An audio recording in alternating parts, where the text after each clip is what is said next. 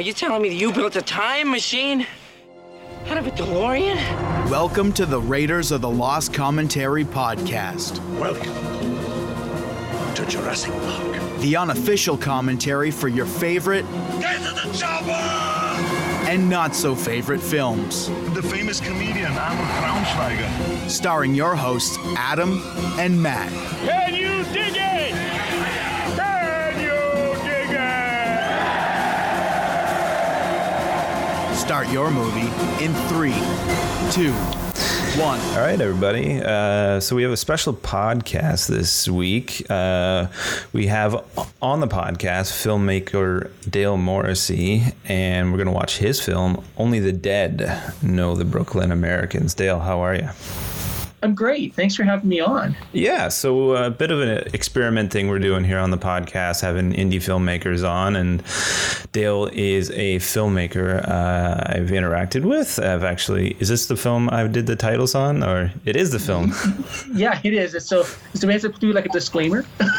Maybe that Full disclosure. I worked on the film. No, you did the titles on this one. Yeah. So it's something kind of interesting. Dale and I met at a film festival in Kingston, Ontario, and I screened a short in front of his feature. That was Father of Hockey, right, Dale? That's right, The Father. I think you account for most of the audience for that screening, and yeah, I think we took over the entire festival that year.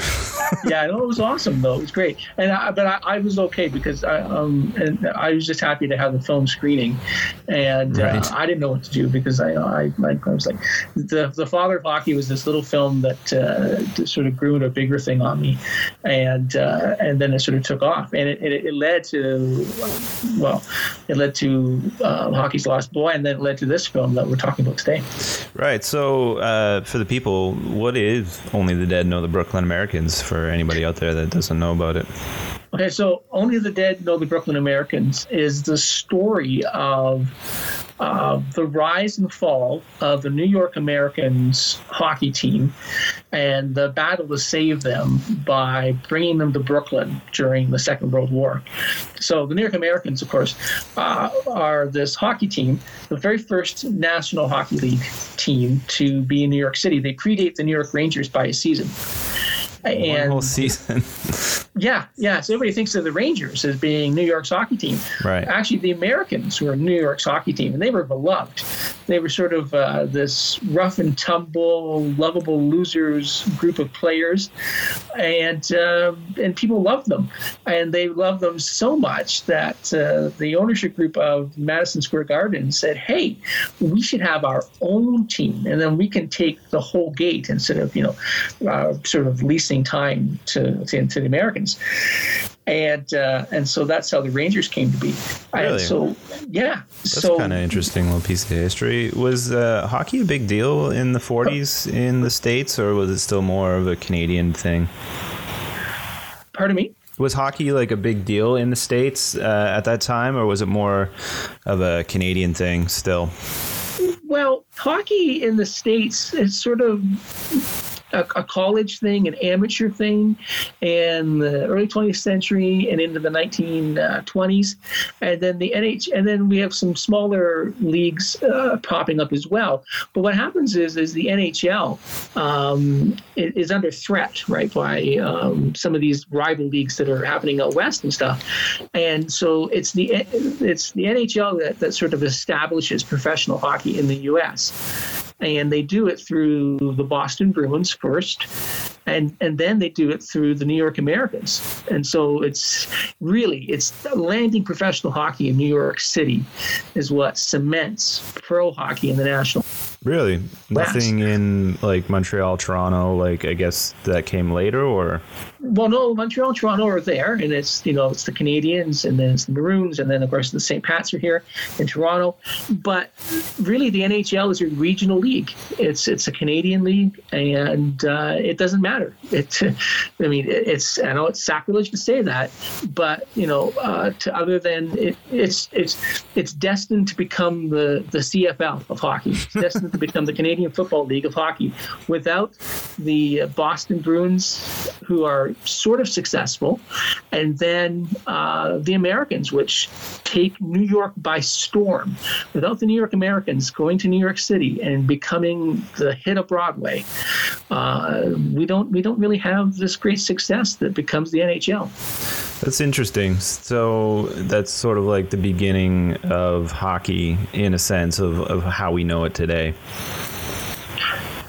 You know what? We're painting in really broad brushstrokes, but I think it's safe to say that. Yeah, it's kind of, it's one of those, the first thing, like the first, UFC fight of where we are today, or, the first thing.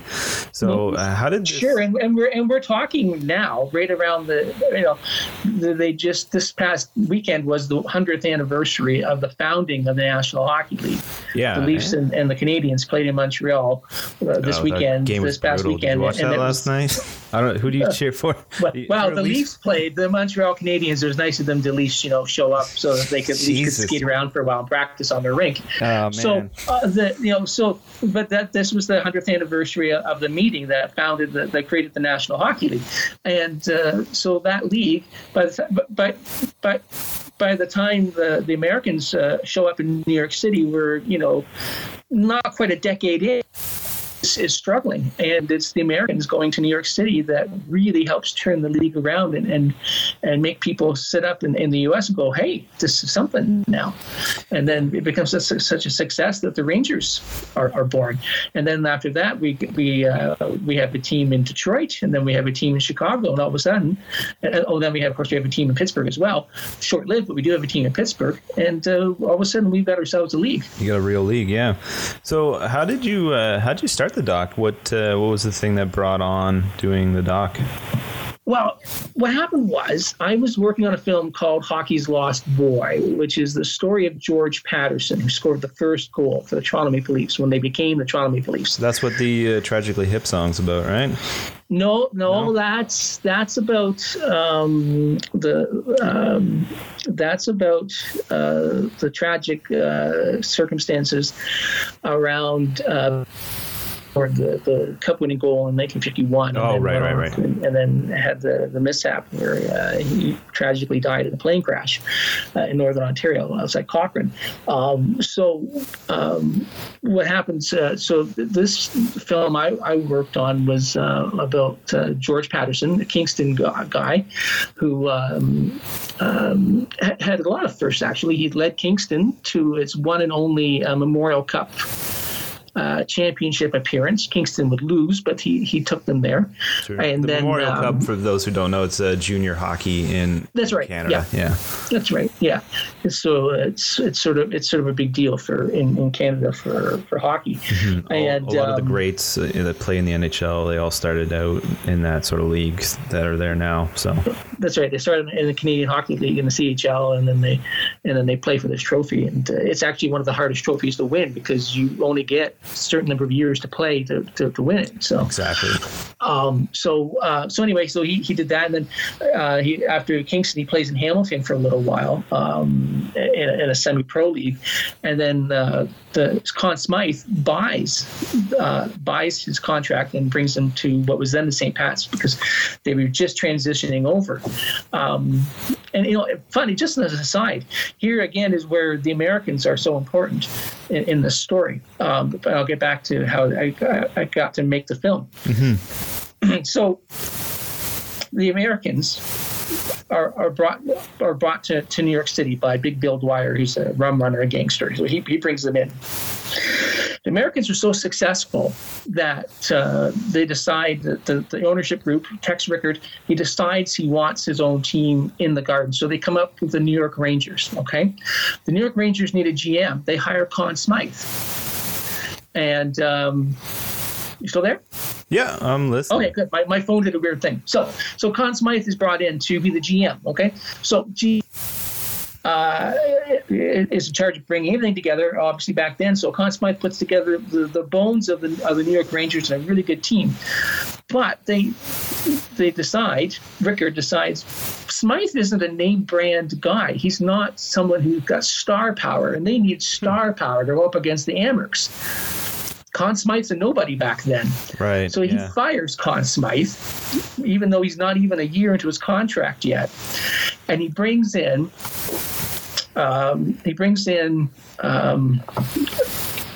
somebody else from out west. He brings in, so anyway, fires Conn Smythe, tosses him off to the side. So Conn Smythe goes back to Toronto, licking his wounds. Brings in Lester Patrick from out west, from the West Coast League, the Pacific Coast League. Brings in Lester Patrick. Lester Patrick, of course, is like the man when it comes to hockey, right? Right. And so Lester Patrick forms the Rangers into what would become a Stanley Cup juggernaut at some point.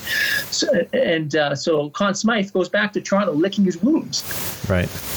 And he gets approached by a fellow who's there and saying, hey, the St. Pats are in trouble and they're going to end up being sold to a group that wants to move them to Philadelphia. Are you in? Do you want to come help me buy the St. Pats and keep them in Toronto? Smythe says, well, yeah, I guess I'll do that. So he goes back to New York and says, hey, you owe me the rest of my money. So the Rangers say, okay, fine. So they give him the rest of his money. He then bets it on a horse race, wins that bet, bets on a football game, wins that, and then takes those winnings and then buys the vested interest in the St. Pat's and turns them into the Toronto Maple Leafs and saves the team. The Leafs were started by the Amherst, a gambling addict, because the St. Pat's are gone. So anyway, so that's my aside. So anyway, so how did I end up making this film? So I'm making this film on George Patterson. Right. And after George scores this great goal for the Toronto Maple Leafs, the Leafs cut him loose about a season after that. And he kicks around the league a little bit, plays for the Canadiens and gets traded to the Bruins. But he ends up playing for the New York Americans. Ah, there's the time. And that's where he plays his best hockey. So I'm looking for a guy who can talk to me about George's time with the Amherst, and because that's where he plays his best hockey. And he's actually a really good hockey player when he plays for the Amherst. And I'm looking around, and I find through a listing on the Society for International Hockey Research that there's a guy who lives in Brooklyn who is an expert on the New York Americans.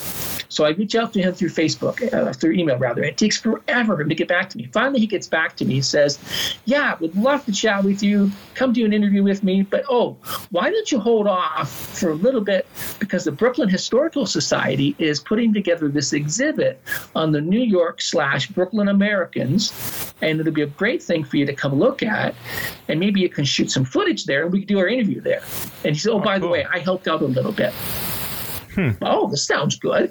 So anyway, we hold off and we go down in the fall of 2014, 2015, whatever it was. And so I take my daughter along with me because she's in grade 7 at the time, and take her with me. And decided that this would be a nice sort of trip for her to go on. And she sort of helps me with films at this time. She's carries my gear and she knows how to work the boom mic and everything. Your assistant there. Yeah, which is what all girls in the 7th grade should know how to do. Right. It's also free labor, I'm sure, for you there. Well, I wasn't going to go there, but thanks for going there. I'm not sure how to file that on my taxes, but thanks. Yeah. So anyway, trust me, I paid enough in pizza and burgers down there that it wasn't free. You're going to pay a lot, too, when she becomes a teenager. Yeah, that's right. Yeah. So we went... So we went down and did all this, and so she's holding the boom mic and stuff, and this guy's really nice guy. He's jovial, and we're talking and stuff. And she says, "Oh, hey, last time I did this for my dad," she said, I hit the guy with the microphone." And he laughed. She says, "Oh, did you take him right out?" She says, "No, but she said I whacked him in the face." He says, "Well, I appreciate you not hitting me." And so we're signing the releases and stuff for him over this case that's holding these scrapbooks. And I'm talking back and forth with him and saying his name is Stephen Cohen. And I said to him, I said, this story would make a great documentary. I said, the story of the Americans and, the rise and fall of them and the sort of tragic end to them, how they just sort of get forgotten about in the history of hockey. And he said, well, I always thought I'd make a great book. He said, but I haven't got time to write a book. So he said, a film would be great. You want to make a film anytime, you let me know, I'm in. I'll help any way you want. And I said, oh, that's great. I said, that would be great. So pack up my gear, we shake hands, and my daughter and I are walking back to the downtown Brooklyn, and we're trying to find a street vendor to get a hot dog. She says, hey, Dad, this is great. This man wants to make a movie with you. Now, you're an independent film maker, so you know what that's like, right? How many guys have told you they want to make movies with you, right? Yeah, or how many people they're like, you got to come to my work where we have the craziest people and make a show. Yeah, exactly. And then so they say, as soon as you call them on it, they say, oh, no, right? Yeah. So my daughter says, hey, Daddy, this is great. This man wants to make a movie with you. And I said, oh, sweetie, people always say that. They don't really mean it. Yeah. And I said, don't worry about it. I said, he was just being really nice. Yeah. I get this frantic email. This is like October. So about a month later, I get this frantic email from my agent saying, hey, Dale, we need 3 more hockey movie ideas from you, and we need them ASAP because we're putting together this deal. And we need content. So I send an email off to Stephen in Brooklyn, and I say, hey, you're still interested in this Brooklyn Americans idea? Now, he takes forever sometimes to get back to me by email and stuff. 2 minutes, I get an email back from him. Yeah, we're in. Absolutely. Anything we could do, we'd like to come on board as executive producers. Really? Just like that. That Done. never happens, by the way. If you know indie film, it's like... So, just like that, he's on board, his wife's on board, and just like that, we made a movie. That's pretty interesting. So... so how's the deal all work out with getting all these hockey movies? Did you make a deal with like a broadcaster to do a bunch of different hockey films, or? So what happened was I made The Father of Hockey, and it started out, it was going to be just a half-hour film. And I've done a lot of work where I sell things in the past, where I've sold things to PBS affiliates and that sort of thing. Right. And in the past. And then what happens is, I've made sure to tailor them to broadcast blocks. So a half-hour or an hour block at the most, and that sort of thing.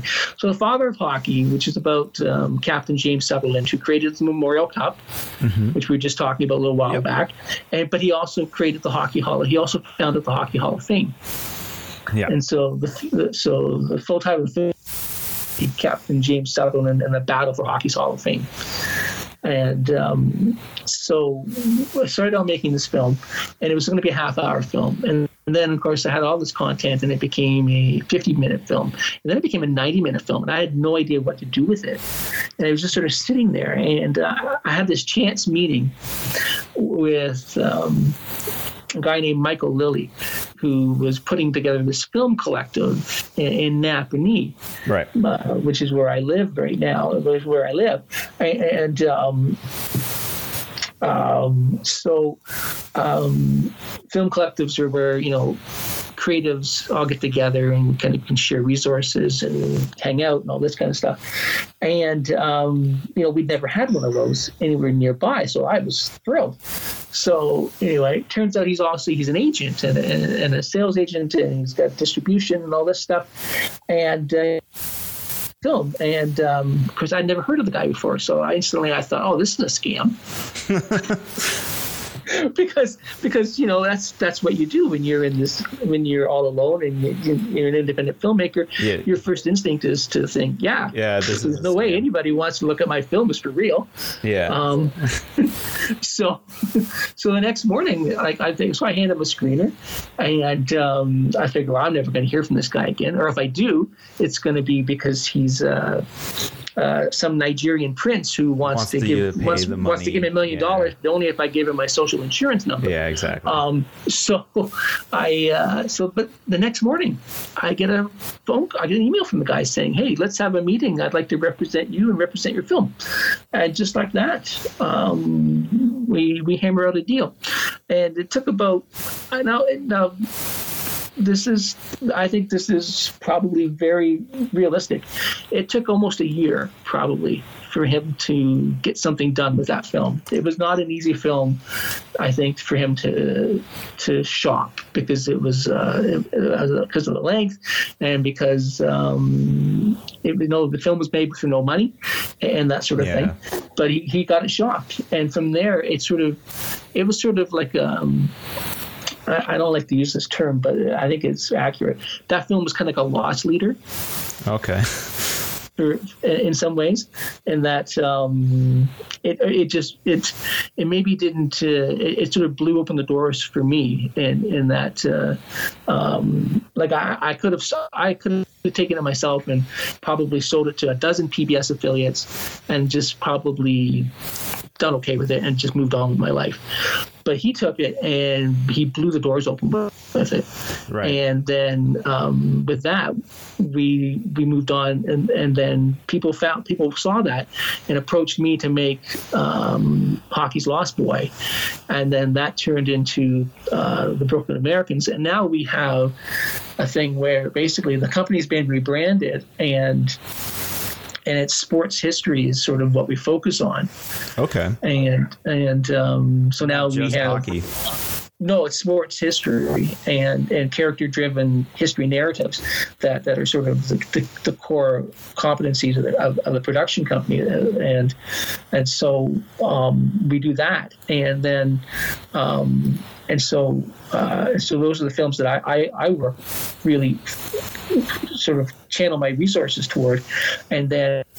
And we have agreements in place with Super Channel as a broadcaster here in Canada, and then we work hard to get them on digital. I say we, but really it's Factory Film Studio. This is Michael doing his job.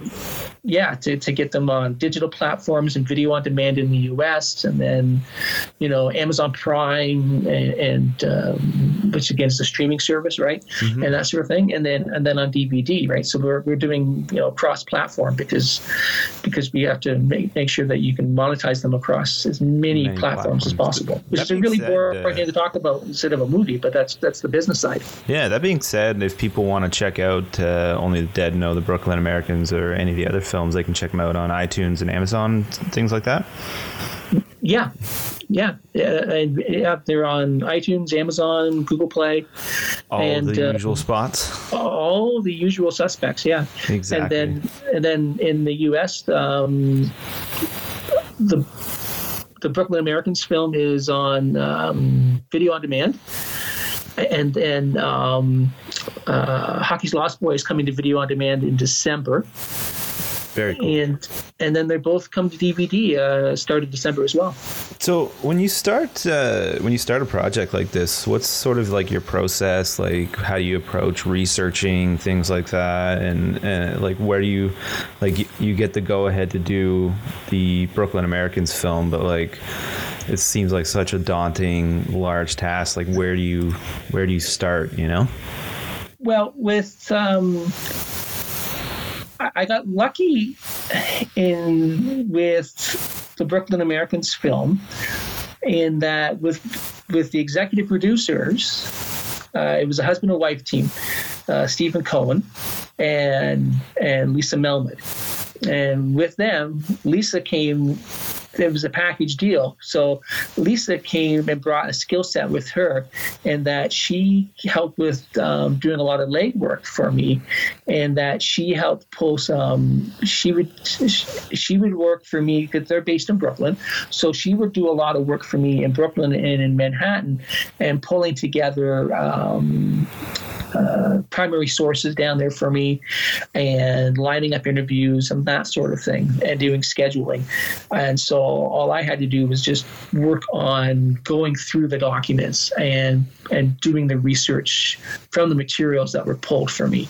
Right. And so we could narrow the focus and we could work together as a research team. And that cut down probably on my research time, I would say by half. So instead of having like 2 years of research, we probably cut that in half by less than a year. And that was huge. So her legwork was just incredible. And all of a sudden there were spreadsheets. We created a Dropbox file and we did a folder. We created a Dropbox folder and then created files and stuff within there. And all of a sudden there were spreadsheets showing up with things lined up for me. And, and just like that, it was great.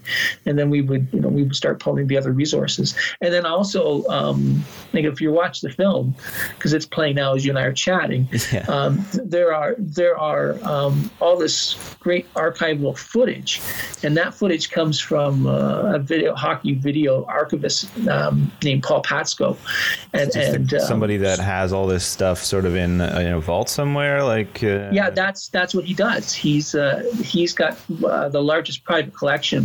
Here's some right now. This is newsreel footage.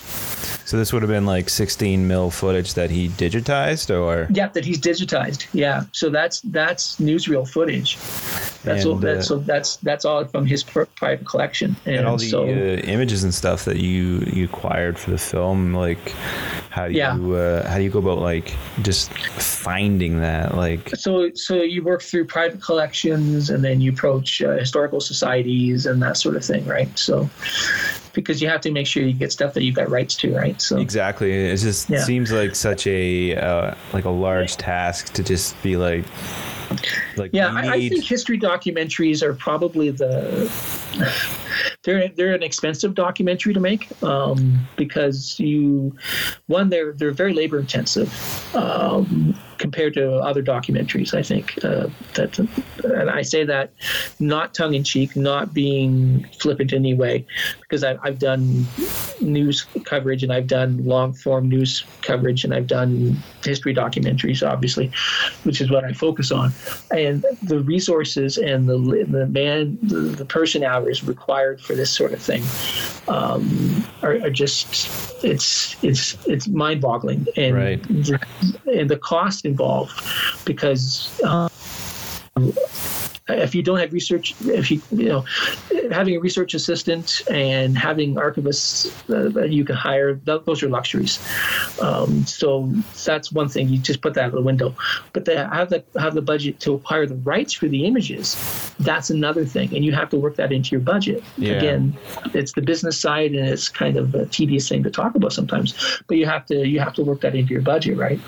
Yeah. So when you're writing a script, something people don't think you about. You have to keep that in mind. You have to be cognizant of that when you write your script, because people always say, I don't know what it's like when you do a fiction film, but you write to visuals, right? You write to your images. So when you set out to do this, you say you write a script, but do you do this before you do any interviews, or is it? No, I do the interviews first. I do all the research, and then I some people do it a different way. But I have my degrees in history, and then I have a postgraduate degree in broadcast journalism. So I take a historian's approach, and I either form a thesis or something along the lines, and then I do the research and do the question and interview my subjects first. Mm-hmm. And then I write my script based on what I have. Some people who do documentaries, they'll write a script and then they'll derive their interview subjects to answer the questions that fits their script. The narrative they want to drive, right? Yeah, to fit the narrative they've already created. And I can't do that. As a historian, I can't do that. One, it's not ethical, and two, it's bad storytelling. Right. And so to me, you have to get the interviews done. You have to do the research, do your homework, and then you've got to do your interviews. I mean, here's Stan. We're talking. And Stan was great. We shot, I think, like 2.5 hours of footage with him.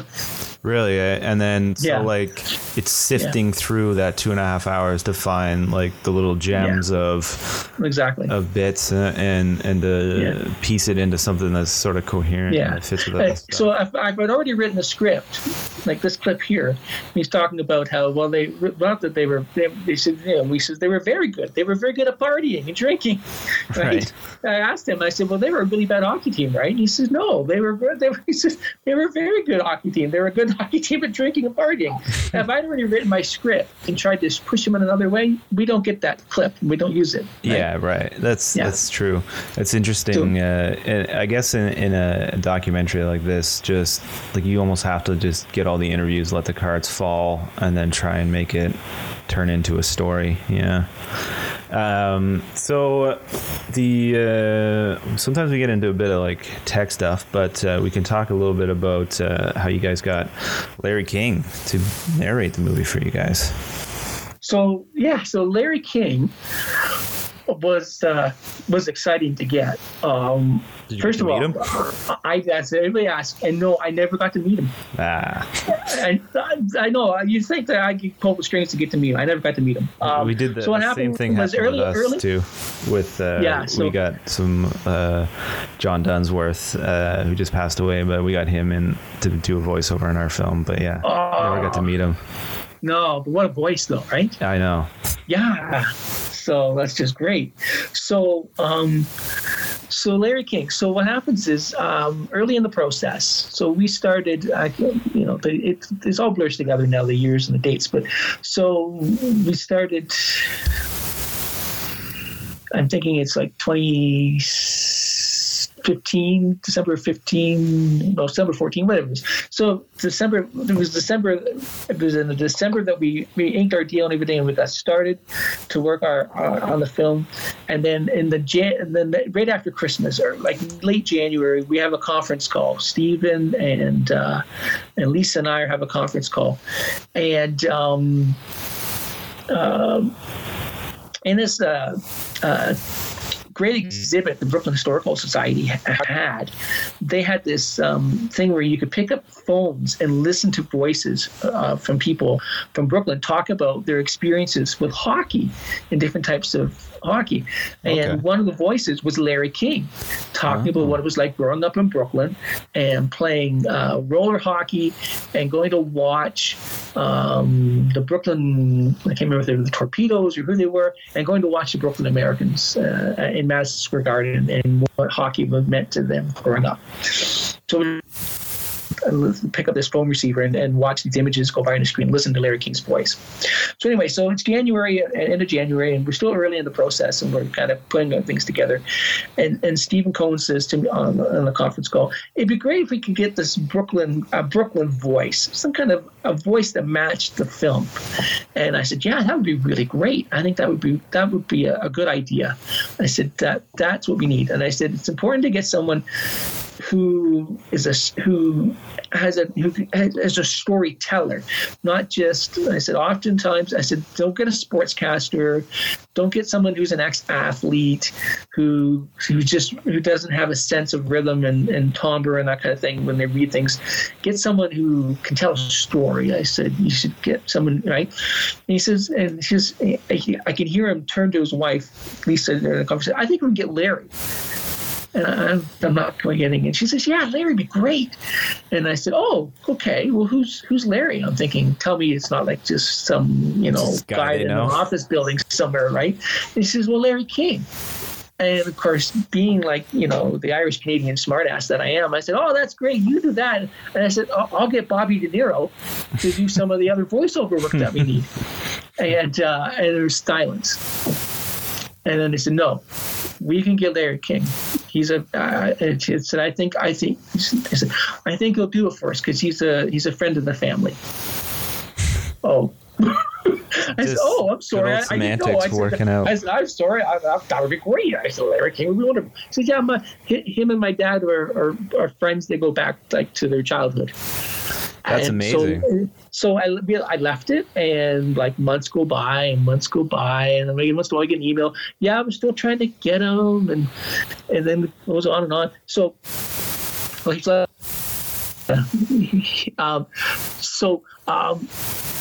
So anyway, so months go by, and so fast forward to March, and I'm in New York City and in Brooklyn, and we're doing interviews and stuff. We interview Stan, and we go interview Cohen, which is Steve Cohen's dad, and we interview her because he played roller hockey, and he would go and play. Oh, this guy's great here. This is Lou. He was a stick boy for the Brooklyn Americans. Oh, cool. So he's like just an amazing guy to talk to. So anyway, so I'm sitting down, we're interviewing Herb Cohen, and who's just the sweetest guy, just the nicest man. And so we're chatting with Herb, and we go back, and I go after I look, and sure enough, there's this picture on his bookshelf, and it's him, Larry King, and Vince Scully. Oh, wow. At Dodger Stadium. And I said, wow. I said, that's a great picture. And he said, a really great picture. And he says, yeah, he says, some gal was doing a documentary on the Dodgers. He's got this thick Brooklyn accent on the Dodgers. And he says, so me and Finn and Larry, we're all in it together. He says, we're all pals. And he says, so I said, we got one of the production people to get a picture of the three of us at the stadium together. That's so cool. It's just like, my mind was blowing. Like, it's a whole, all of a sudden I'm like, oh, well, I'm going to go back and hang out with my kids and my dog after. So, yeah. So you get like the go ahead. Larry's going to do the voiceover. And did they just set up studio time and you guys sent him a script and then you got back an audio file kind of thing? Yeah, so I was supposed to go down. First, it was all over the place. First, I wanted to be on site because I wanted to be able to just keep an eye on how things were going. Yeah. And in case, because some of the stuff was Canadian too, right? And I wanted to make sure he didn't, what is this weird stuff? And so, well, here's some stuff here about Conacher, and this is. I had to fight to keep the Conacher stuff in the film because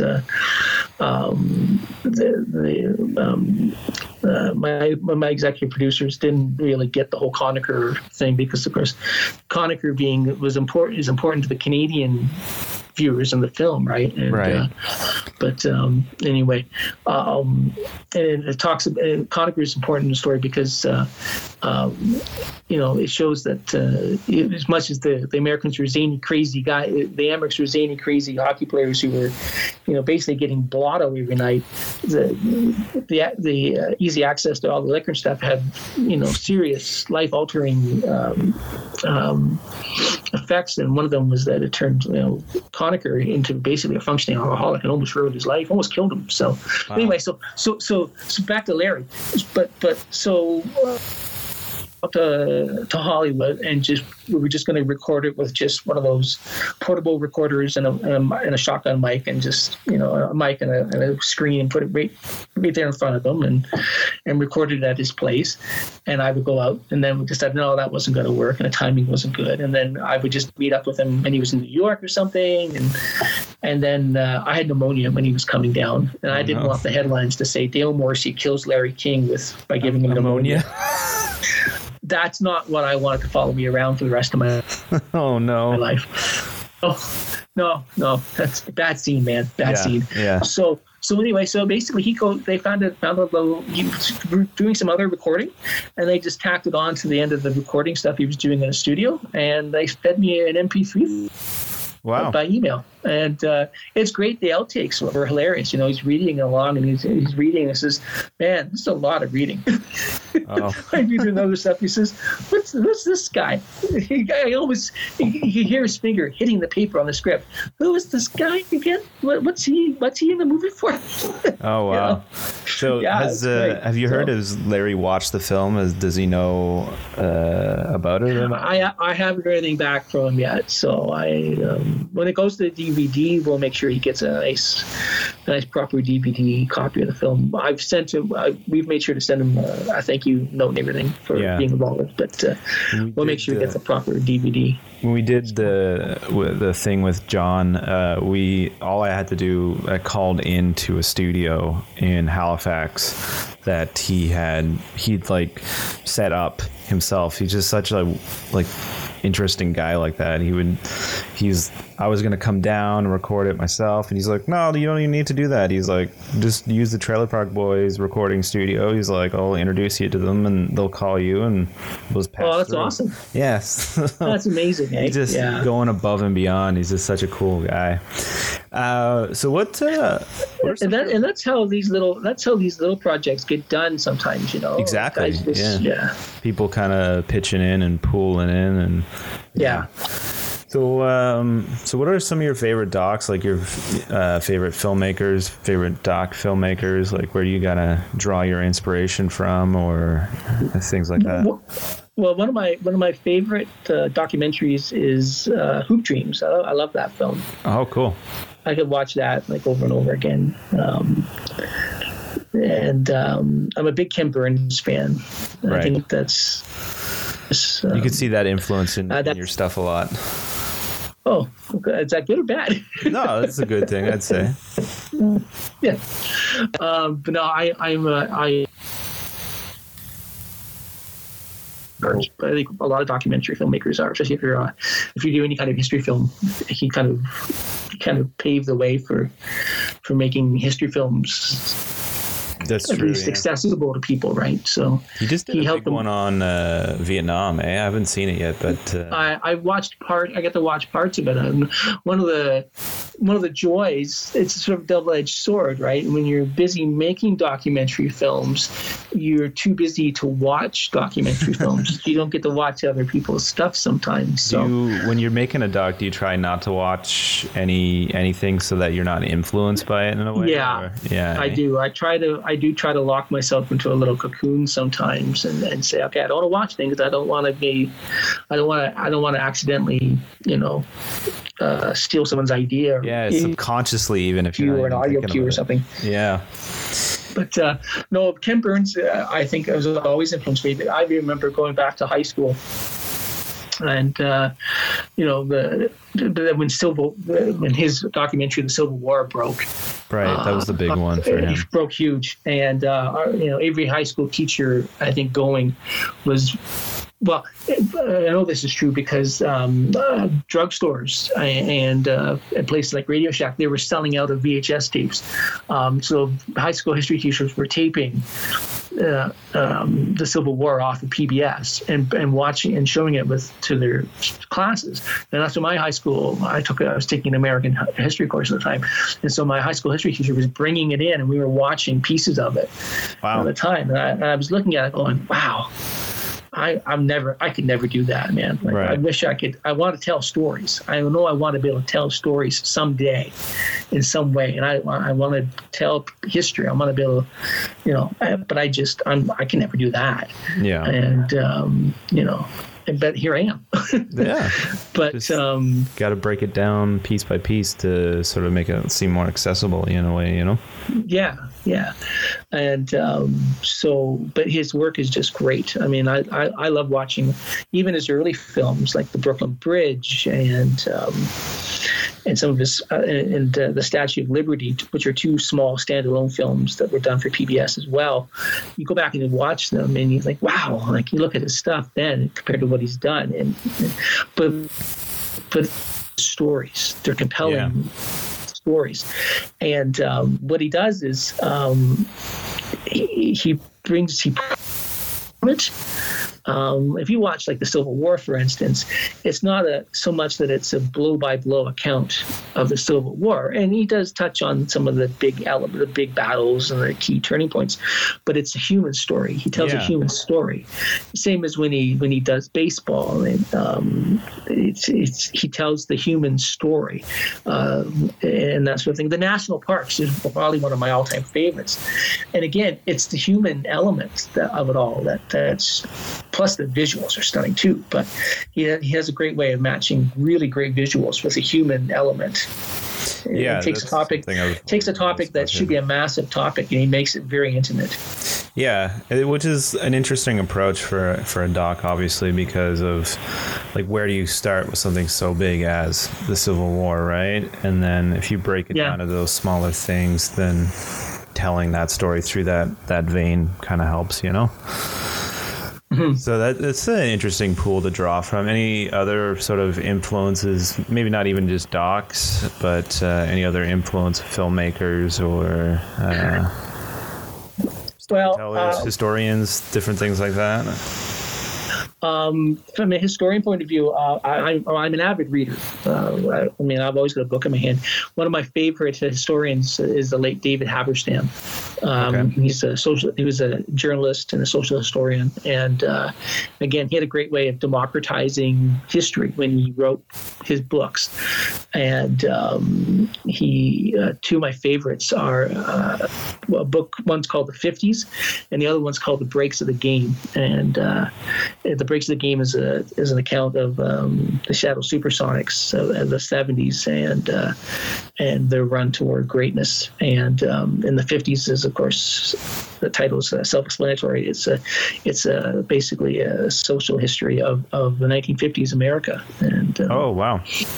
Yeah. Very interesting time in history, everything that was going on after the war and all that, right? Yeah, so both are just amazing, and so he's one of my favorites, and I think his voice, especially in today's society, I think his voice is missed. Yeah, interesting. So, how'd you get into this business? Like, what got you your start? Like, what was your first gig, your first thing? Yeah, so I sort of came into it accidentally and sort of out of necessity.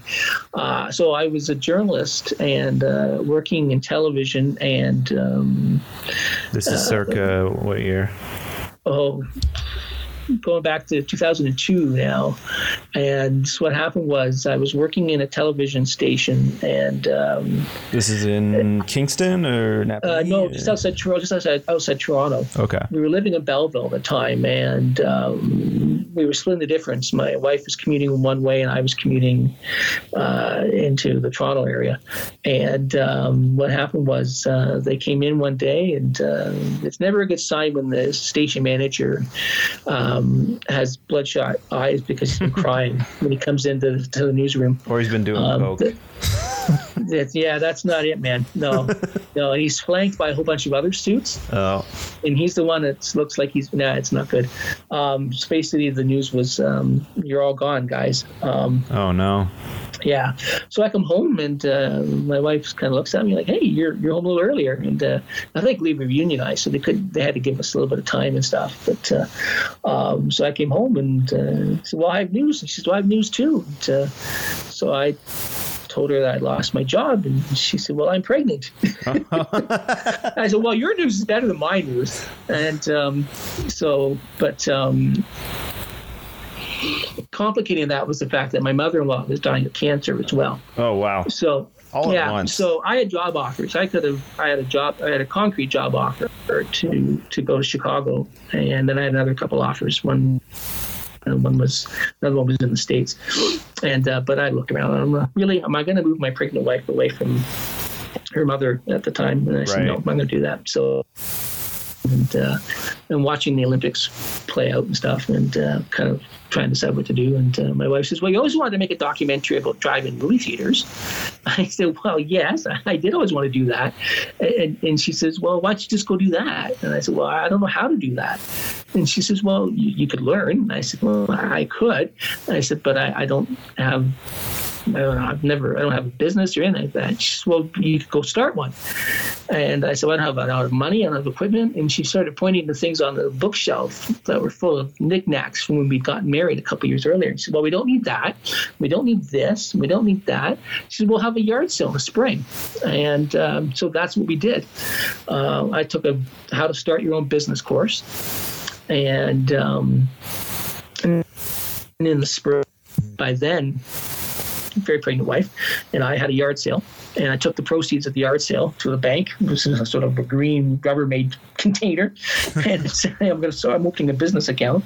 And the person at the teller bank looked at me funny, and then I went from there. And I started my account with homemade, printed on a dot matrix printer business cards with the perforated edges, and a used laptop computer that could barely run editing. Yeah. And no camera. I had to borrow a camera whenever I had work.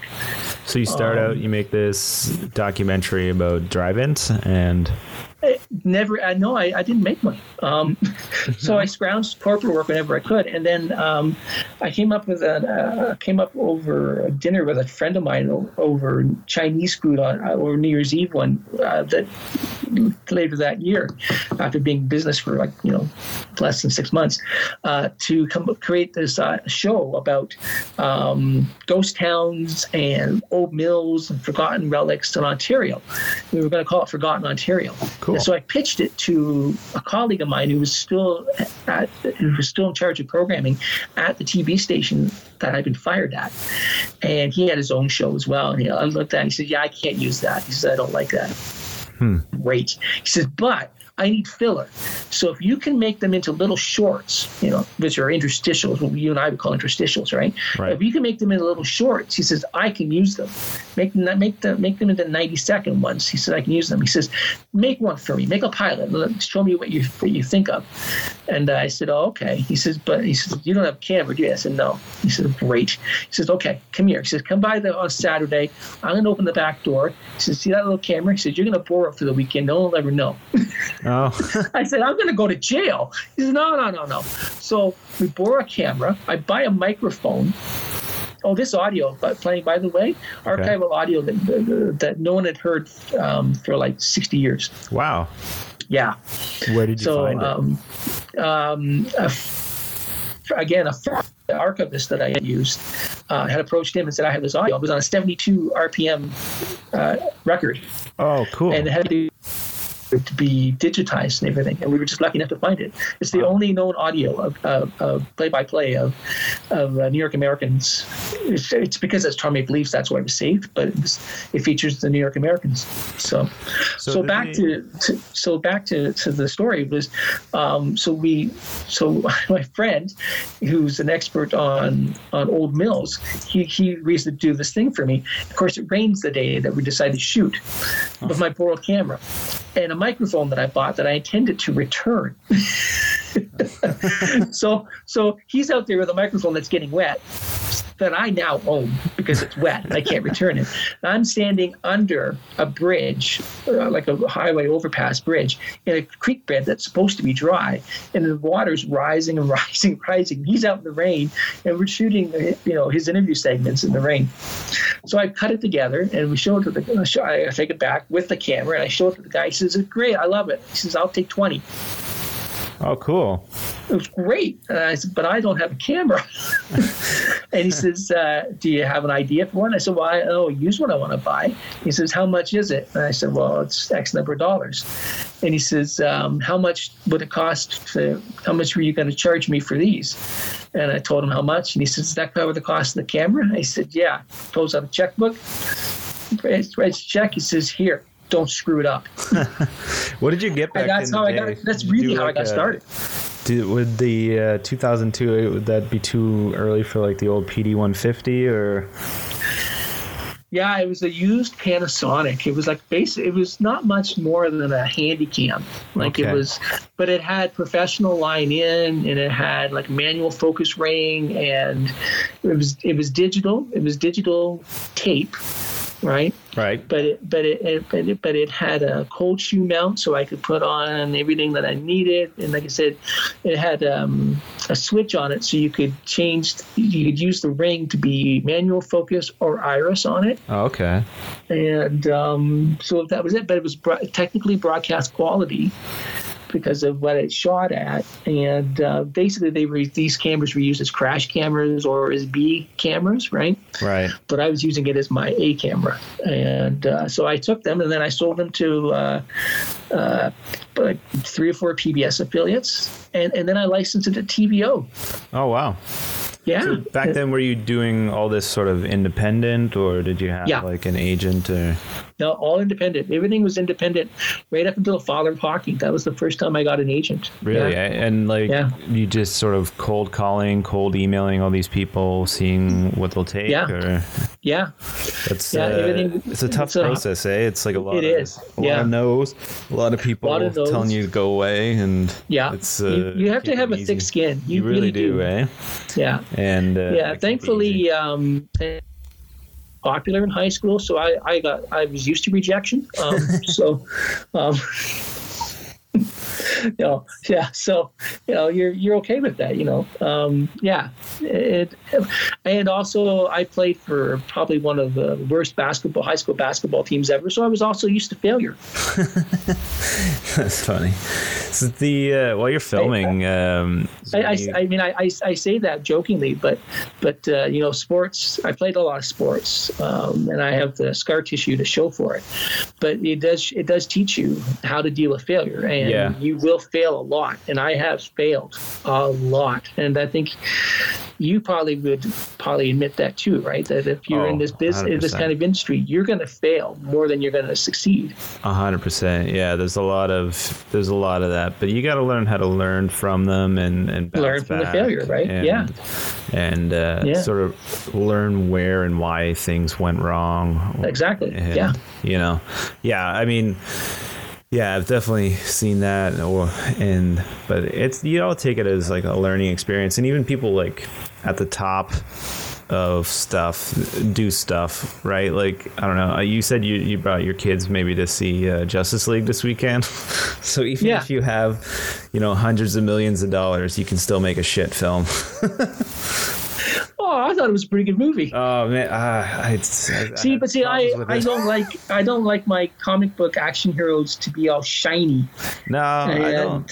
So I was okay with it. Yeah, so. I don't know about you. I am a fan of Batman comics, and I don't know. I had problems with it. So while you're filming, do you have any interesting stories, funny stuff, complicated stuff, or just challenging scenarios while you guys were making the documentary?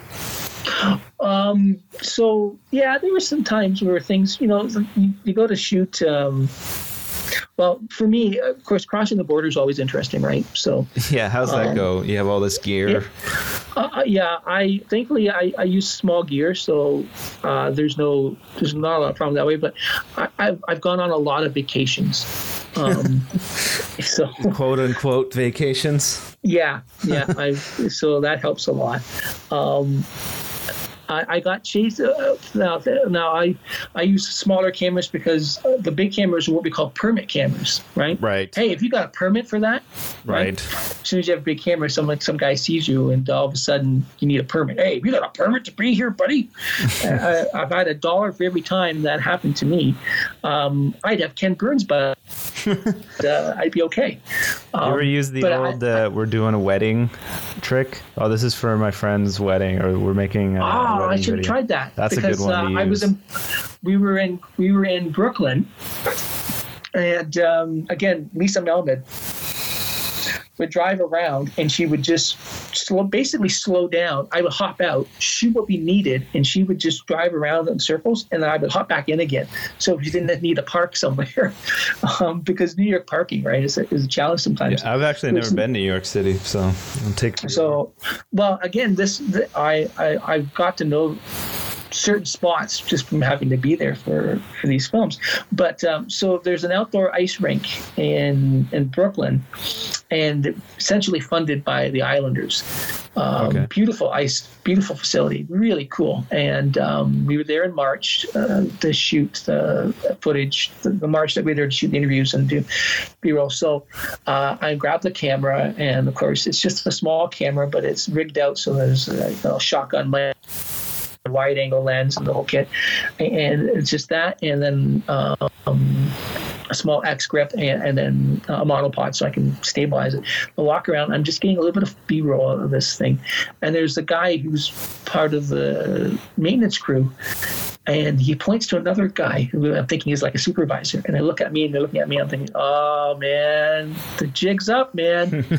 Better start walking, Dale. But the other voice inside me saying, nope, get the shot, Dale. Get the shot, Dale. So I stay and get the shot. And just as I'm starting to fold things up, in the corner of the viewfinder, you can see this guy walking toward me with this look of determination. Hey, you got a permit to be here? Right. Yeah, I usually try and change the subject. You don't look like a tourist to me. I said, you know what? This is a really nice ice rink. How long has it been here for? Yeah, don't talk to me about ice rinks. You're getting shots or something. Okay, I'm leaving now. Yeah. He followed me about halfway through the park. Really? Yeah. That's funny. Yeah, he wasn't happy with me. That sucks. But yeah, we've always used just like it's for a wedding. This is for a friend's birthday video. Yeah, those are good tricks. Yeah. Or like I guess I look a little younger than you, so I can pull this one off. But I say it's for a school project. Yeah. See, I can't do that. No, it doesn't work for me. Yeah. Maybe if being the battered middle-aged guy that I am, it doesn't work. No. Yeah, But there's always those little tricks, workarounds you got to try and do. Yeah. I find if you have a pretty girl with you, sometimes that helps. You're like taking photos of her. It's like she's a model, so her modeling career, but you're strategically framing her out of all the. When I have my daughter with me is a helper, because they never would approach me because like, oh, it's just the guy and his daughter. Just his daughter taking her around. Yeah. That's what you should have had, like your daughter posing in front of these buildings, but really you're just framing above her head. Yeah. You get home and your wife is wondering why your daughter thinks there's all these photos of her. But aren't they? Yeah, exactly. Yeah. Just interesting, wondering about like during this time of the Brooklyn Americans, what was broadcasting like back then? Like, did people listen to the game on the radio, or like was it newsreels, or they would have listened to it on the radio. But mostly it was only if they were like on the border, because like the Leafs had their own broadcasting, right? So like Foster Hewitt was broadcasting, and then what they was mostly newspaper coverage and newsreels. Right. Yeah. So people would go into theaters, I guess, to see that back then? So this is what would have popped up before you watched your main feature film. So instead of a whole bunch of for cars and everything else and cell phones, you would have watched a couple of newsreels and a couple of cartoons, and then you would have watched your film. I wouldn't mind that. Like at the theater now, like if they had Sports Center on, I wouldn't mind that at all. Yeah, wouldn't it be great? Yeah. Yeah. Of course, nowadays, right, everything's instantaneous, so you don't really need it. But back then, there wasn't a 24-hour news cycle with, 100 cable channels and everything being instantaneous. So that's how you got your news. Like, you would have caught this newsreel, and sometimes those games were 2 or 3 days old before you got to see them. Sometimes longer. Right. And it's interesting to think about now. Like I have like the NHL package now, and like at any given time I can watch any game I want. Yeah. And yeah, that's sort of interesting. So was like hockey a big sport in the States back then, or was it more like it was big in areas like along the Eastern Seaboard? It was big.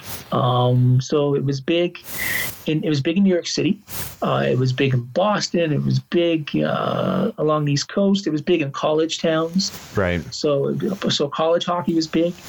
And the amateur game was a big deal. Going back to, it's funny because if we go back to Captain Sutherland, we'll go back to the beginning of this thing in my father's hockey film. Captain Sutherland, what he was doing was he was sort of a hockey evangelist, and he was an itinerant shoe salesman. So he was traveling up and down the eastern seaboard of the U.S. and especially the northeastern part, and he had hockey skates in the trunk along with shoe samples. And so he was basically selling hockey while he was selling shoes. Yeah. So that's interesting. Yeah. That's really cool. So yeah. Again, like meeting all these people for the first time, like I guess were you in correspondence with some of the interviewees, and then like so what we tried to do was like this is Bill Dutton here. This is Red Dutton's nephew. And he used to be at the time we were interviewing, he was part of the ownership group of the Phoenix Coyotes. Oh, cool. Or Arizona Coyotes, whatever they want to call them. Yeah, they changed it, yeah. Whatever, they change every week when it comes to the Coyotes. But I think that ownership group is pretty much bought off now. But at the time we made the film, he was part of the ownership group there. Okay. But so for him, we did a pre-interview by email. Okay. And then I think I did a short phone chat with him as well. And with these, I find that with documentaries, while you risk losing some spontaneity and sometimes like they'll tell you their best stuff ahead of time, you won't capture that again. Right. It's good to do a pre-interview because you risk showing up and putting somebody on camera who, while knowledgeable, has no business being on camera. Right. I was going to ask, because do you they're do just going to anything- look at the camera and basically stumble over themselves. freeze up. And you're going to, and it's just not fair to them to put them on a screen. Do you do anything like in the room when you meet them, like to get them Yeah, so up, or... I'll chat them up while I'm setting up gear and stuff, and we'll find something to talk about in common, and say, it could be hockey, it could be fishing, it could be if they love movies. Right. Just find some common ground, get them talking. Yeah, and then we'll just put them at ease, and we'll just have a conversation while we're doing the interview. So the interview is really just a conversation. It's just a chat. I mean, I've been doing this for a while now, and I find it's best to just sort of have a chat with them. Yeah. And so we'll give them anywhere from a half a dozen to a dozen questions that are sort of bare bones, and those are sort of jumping off points. And so we'll ask those questions, but there'll be follow-up questions, and I'll circle back, and I may ask the same question 3 times, but in 3 different ways, right, to get the answer that I think is a good answer. Do you know going into the interview sort of what you want to get out of that person? Like, they're the expert on X, Y, and Z, so you're sort of trying to build up that's sort of element of the doc. Yeah, exactly. Yeah, and then so you can steer them to certain points, right? And then you can also, that way you make them sound the best as well, right? Yeah. Because you want them to look and sound their best on camera. You don't want them. This isn't a 20-minute. This isn't a 2020 expose. This is a long form history documentary. Yeah, exactly. You want them to come across as knowledgeable. You want them to come across as confident and charming. Context, and so we're not out to hang anybody. We're out to tell a good story and to inform and entertain people. And to you get like through parts of interviews, and they tell you maybe some tidbit of information that like opens maybe a Pandora's box of new things to like avenues to bring the documentary down, or it does sometimes. Yeah, absolutely. Yeah, and just I don't know. Does that sort of hinder the process in a way, or does that sort of? Yeah, is it possible to say it hinders it in a good way?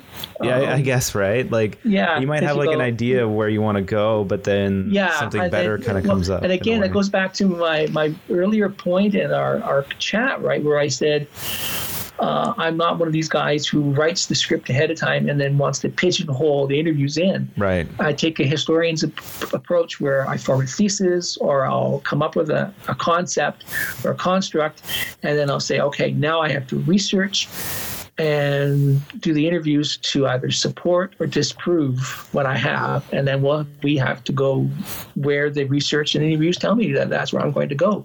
Right. And so if something comes up that points in a different way, then that's where I have to go. So otherwise I'm not doing my job. So after you made the film, did they have like a big screening in New York for it, or? We did, and it's interesting because Brooklyn Americans exhibit was coming to an end, and basically the season for the Islanders, their inaugural season, was coming to an end for the Islanders. Was the inaugural or the second season? I can't remember. Maybe it was the second season for the Islanders was coming to an end, but the exhibit was coming to an end. And so we had an exhibit. We had a screening at the Brooklyn Historical Society, and we had Stan Fischler come and do a talk back after. Very cool. Which was kind of neat. And I went down and for it, and it was. Well, you've been to screenings of your films, so you know what this is like. It's an uncomfortable feeling. Yeah, it's nerve-wracking and exciting all at the same time. Yeah. You don't sleep well the night before. You don't eat that day because you've got a million kinds of nerves going on. Yeah. So they basically packed the place. capacity. They, I think they could seat 300, and they had more than that in there. Wow. So that's always a good feeling, right? Yeah, they were shocked. Yeah, it was packed, and then of course I got a standing ovation, which they do to be polite, but they did. It was nice. But I had all these people coming up to me afterwards, and they were family members of Big Bill Dwyer, and they had tears in their eyes, saying, "Oh, thanks for not making my father or my grandfather or whatever out to be a monster. Thanks for telling a real story about him." And then thanks, and then thanks for telling a story where you tell a story where Brooklyn sort of is back on the rise, and then other people say, "Oh, I thought this was going to be just a bunch of stats and numbers and a punch by punch account of this event, but you made it a human story." And then I can't remember who it was, but someone actually said, "Wow, this was like a Ken Burns movie almost." Well, that's wow, good. That's cool. The highest level compliment for you, I guess. Yeah, it's like, wow. Can you tell my kids that? No. Tell my wife actually, my kids, son was tell them with I haven't me. wasted 2 years. I brought my son down because I'd owed him a trip to New York because his sister got to go once. So I brought him, and he said, "Dad, this is the least boring movie you've ever made." That's funny. I said, "You know what? I'm going to get that put on a T-shirt." Yeah, that's awesome. Yeah. So what's next on the horizon for you? More sports documentaries, more hockey movies, or? Yeah, so we're the executive producers that made this film with me. We're working on more stuff together, and in fact, we're working on a film on the history of the Hershey Bears. Right. So for people who don't know, they're an American Hockey League team, and they're sort of considered the Montreal Canadiens or the New York Yankees. League. They're one of the next to the original six of the NHL. The Hershey Bears are the oldest professional hockey team in the United States, in North America. I remember I went to a lot of Cornwall Aces games, the American Hockey League. Yeah, so I watched a lot of Hershey Bear games, and I've been to Hershey, Pennsylvania, obviously for their chocolate. Yeah, so I've been getting a chocolate. I've been to Hershey many times for the film, and my kids have been getting lots of Hershey chocolate as well as a result, and so they're always happy when Dad comes back from Hershey. Right. And so we've interviewed I think, and this has become a daunting film to try and piece together because where we struggled to find material for this film. We have the opposite problem with the Hershey Bears film. You're just having a floodgate of info. We have a floodgate of material.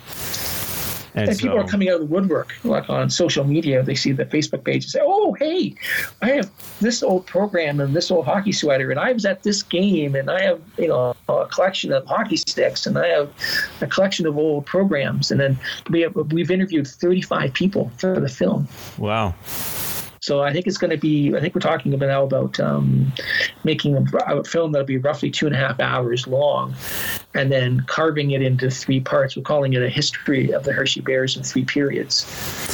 And we'll make a 3-part film. So, and then we've got a basketball film in the works and 2 other hockey films as well. And we have a multi-picture deal that we've strung together. So it's really exciting. That's really exciting. So looking at the credits here, it looks like it's a pretty small team that made the film here. So. Oh, yeah, it's a very small team. Yeah. So that's it's not a 40-person crew here by any means. So no. Well. People want to check this out, they can check it out on there's a really good graphics guy that helped me film. He did all right. If people want to check this out, they can check it out on iTunes, and be sure to check it out and keep an eye out. Where can people find you online, on the Twitter or on the Facebook, Dale? Yeah, so on social media at WJP Media, and on Facebook, same thing. And then Brooklyn Americans is at Americ's Movie on social media as well. We'll be sure to tag all that and put it out on our stuff. And we really enjoyed having you on the podcast for this little test. And maybe we'll be able to have you back for your Hershey Bears movie. I would love that. Thanks for having me, man. All right, great. That's it, man. Game over, man. Game over. Thanks for listening. Be sure to subscribe, rate, and review the podcast. And be sure to follow us on Twitter at Lost Commentary, on Instagram at Raiders of the Lost Commentary, and like us on Facebook. I'll be back.